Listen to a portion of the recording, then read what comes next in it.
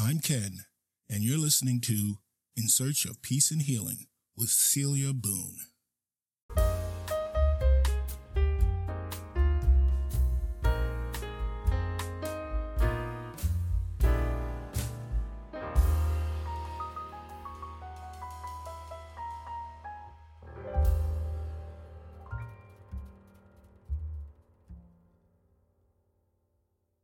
The title of my first album was Songs from the Journey. It was Ken's plan to name and number subsequent releases while retaining the title, but just add Volume 1, Volume 2, Volume 3, etc. While we recorded part of another album, we've never finished it. Not yet, but we will. So the idea to create and produce this podcast dates back to early 2018, when Ken came up with a concept. When you are whistling in the graveyard, what is the song you whistle? When you're singing in the rain, what is it you're singing? And why? It took us a while for this project to get traction. We've produced over 40 podcast episodes spread among 5 other shows before Ken could get his head around this project. So we're finally doing this. So what's the premise of this show? Published monthly, we're going to highlight the triumphs and challenges of various artists and the songs that have inspired and comforted them along the way. Ken and I specialize in doing our own arrangements of classic Christian music, but we will be featuring music from many different genres in our episodes of this podcast. In addition to sharing music that makes our hearts sing, we will feature snippets from non-musicians as they share their journeys in a segment we call A View from the Pews. When I was a kid, a well-known company released a TV commercial with a really catchy jingle. This company sold food products made of meat. Now, my family was vegetarian, way back when vegetarianism wasn't even cool. So I had never tasted meat, but I loved this commercial. I loved the jingle. I was fascinated by the words and the melody. I walked around singing the song, and at times when I couldn't sing the song, it would play in my head a lot. Sometimes in school, sometimes when I was supposed to be doing something else. It just played a lot in my head. And one thing I loved about the tune is that it's really upbeat, optimistic, and fun. And I still really love that tune. I'm sure you're going to find it familiar, but I'm not going to tell you what it is just yet. So, as I continued growing up, I guess it became obvious to my parents and some family members that I had a little extra special talent. I've always loved hymns, and our family was basically in church every time they opened the doors, and many times it was our family members who were up front playing the organ, playing the piano, performing solos, singing in choirs, ensembles, all kinds of things. So I started performing early and often. And, this was within the confines of church music. So I remember the summer when I was 11 years old, my piano teacher gave me an assignment for the summer when she didn't have lessons. She didn't teach in the summer. But she gave me an assignment to go through the hymnal of my parents' church and learn how to play every hymn in the hymnal, which was around 600, I believe, at that time. So I did, and she showed me something life-changing. She showed me how to play the chord in my right hand and to take the bass note and play an octave of that bass note with my left hand. And she said, if you play the hymns like this, it sounds 1,000,000% better. It sounds really professional, and people will just love it. So I immediately began playing the hymns that way. I went through the hymnal and learned how to play all 600 of them, of the songs that summer. As I continued to, be at the front, always playing for religious meetings, church services, whatever, there were other things going on in my life. So later on in the podcast, in this episode, I'm going to go into that a little further. But I just want you to know I'm really glad that you're listening, and thank you for being with us on this journey as we describe some of the songs that have helped us get through really hard times and ways that we've used them in all kinds of situations to express all kinds of ideas and thoughts, and sometimes use them for revenge. Let's hear from Angel about her journey as she seeks the God of her own understanding, one that works for her and helps her. I really have a problem and have to pray for the people that, they have their religion, but their religion tells them that I have to have their religion or I'm going to hell. And that I have a huge problem with. Number one, I don't believe in hell. I've already been there. It was my alcoholism, and I'm walking my way back out. And for me, my hell was separation from my higher power. And I'd been told lies about God. I believed him. I believed that he was just ready to beat me over the head if I did anything wrong. Take my kids for not going to church. That is horrible. That is just, and it's not true. It is not true. If you're hurting, if you're happy, if you're whatever, man, Great Spirit is the answer for me. It sticks with me all the time. Ride or die. I always have my higher power with me because that's just how my life works now. And does that mean that I'm going to be skipping through tulips every day? No, but I'm going to guarantee you one thing. I will be skipping in the tulips more days than I'm not, because I'm not out trying to buy a monkey at 3:00 in the morning anymore. There's nothing for me out there. I'm living the life I've always wanted to live. And it's because I choose. This alcoholic chooses to do something different. We invite you to visit our website, muchmoretosay.weebly.com. That's muchmore, 2, say.weebly.com. So when I was a really young kid, my musical journey began. I've been told that when I was 4 years old, I was able to play recognizable tunes on the piano by ear, and nobody taught me how. I just would pick out tunes to songs that I knew, two-fingered, but still they were recognizable tunes. And so I guess family members recognized pretty early that I had a good ear and that I really, really was ready for piano lessons. So my sister Kay began teaching me, and then a few years later when I started school, I started with a real bona fide teacher. Although Kay was a good teacher, she really was.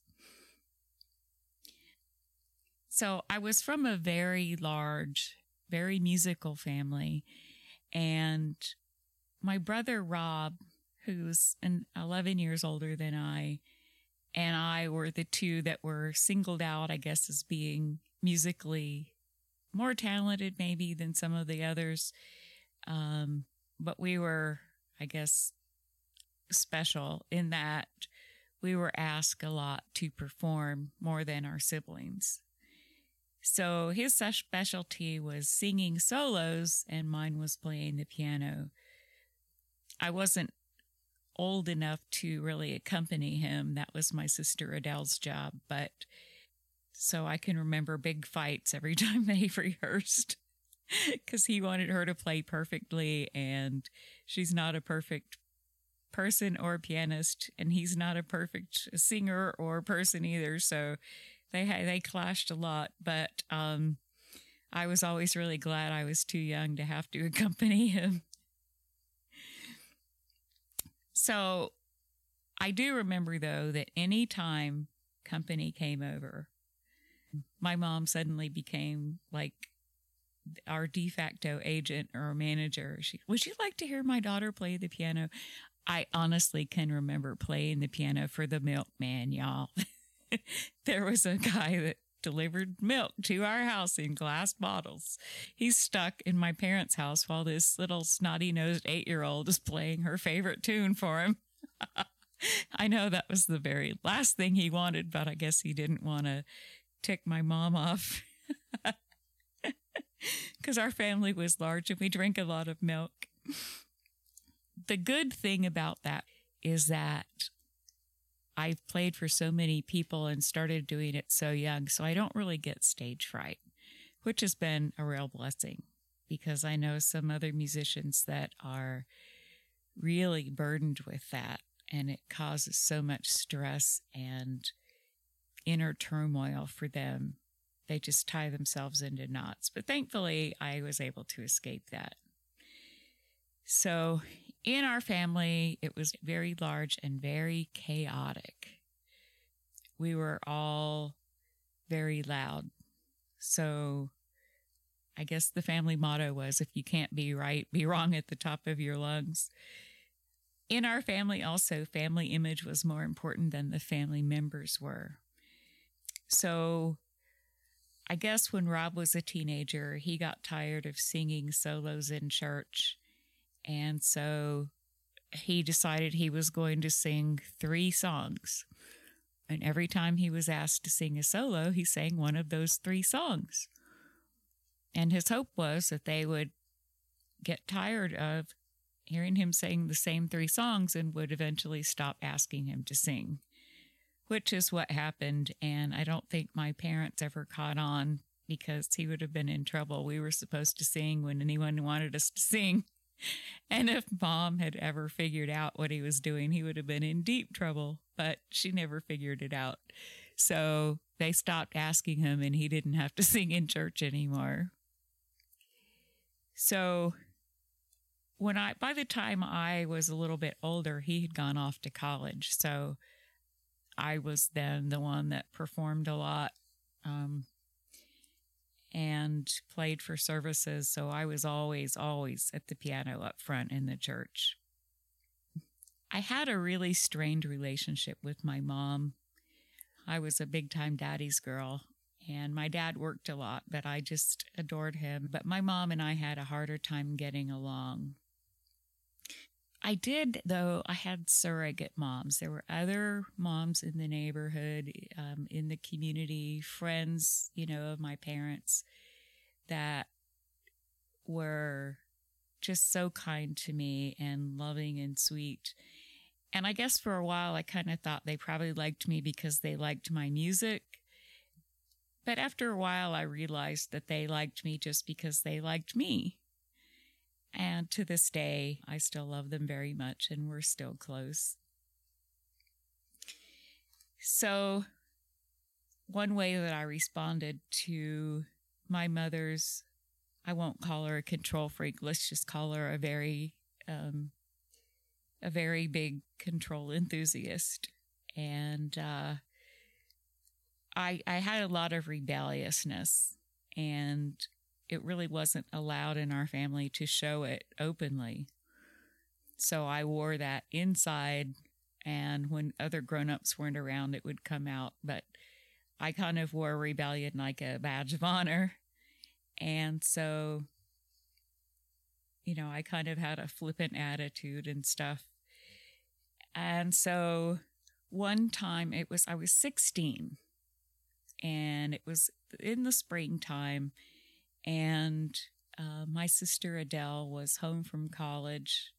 She is about 8 years older than I am, I guess. And so it was a big special weekend at my parents' church. There was a famous speaker coming in to preach, and it was alumni weekend. So the parochial school that was right there on the campus with the church was having alumni weekend. So there were, I don't know, maybe a couple thousand people there, all told during the course of the weekend. But my parents' church seated about 600 people, and that particular service that I was going to be playing for was going to be standing room only. So the afternoon before that evening program, my sister Adele asked me what was I going to play that night. And in true Waller fashion, I hadn't decided. I hadn't really thought about it. But she wanted to know because she had also inherited some of my mother's control enthusiast attitude, I guess.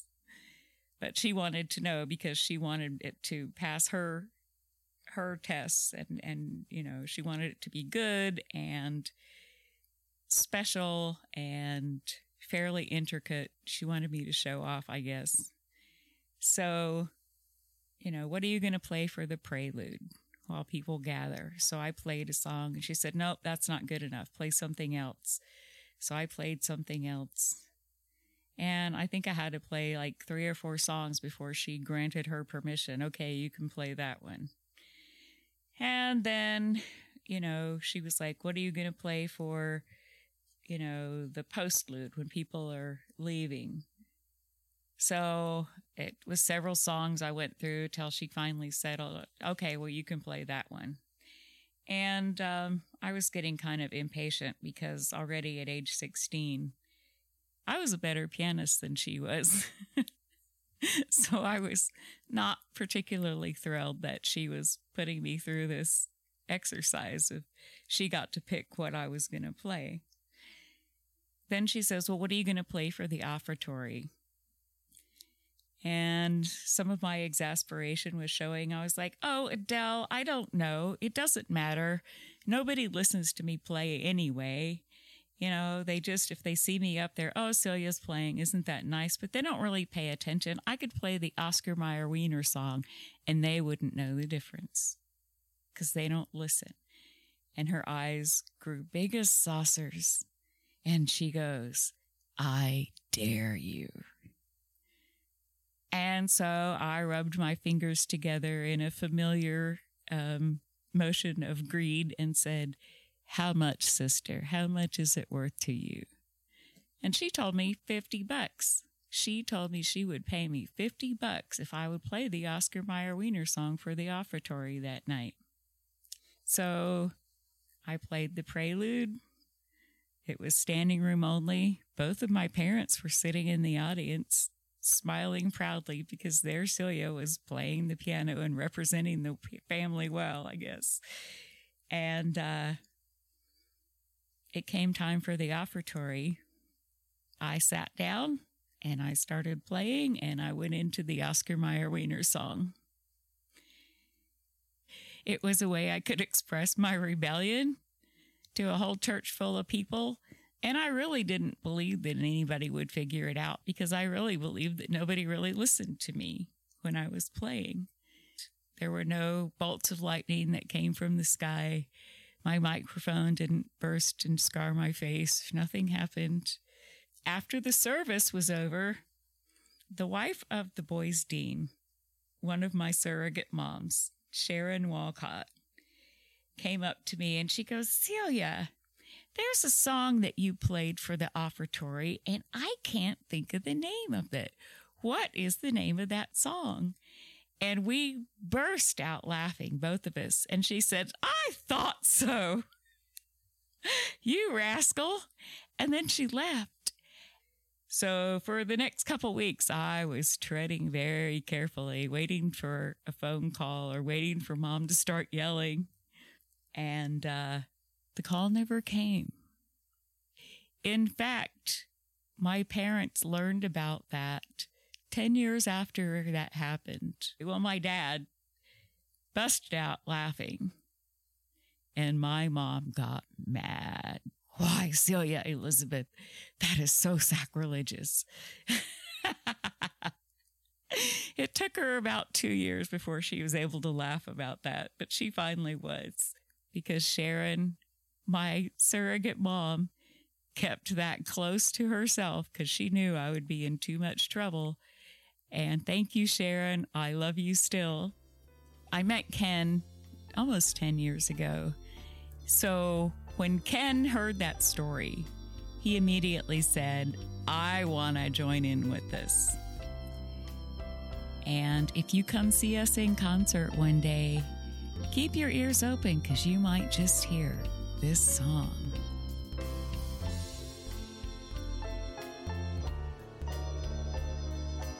We invite you to visit our website, muchmoretosay.weebly.com. That's muchmore, 2, say.weebly.com. While you're there, be sure to check out our brand new blog where you will find audio, video posts, essays, and the latest news and notes. You can also follow us on Facebook, Instagram, and Twitter. This has been a production of the Descant MMG Podcast Network.